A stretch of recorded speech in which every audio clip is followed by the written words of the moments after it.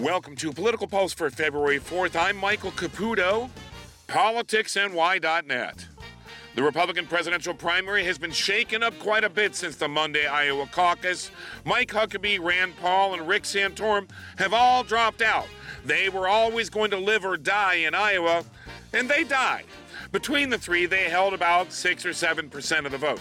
That's a big number in a crowded primary, so all the remaining candidates will be vying for their voters.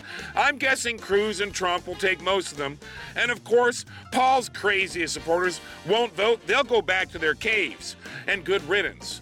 So now it's a three-way race, if you believe the media. If Trump settles down and hangs on, he should win New Hampshire.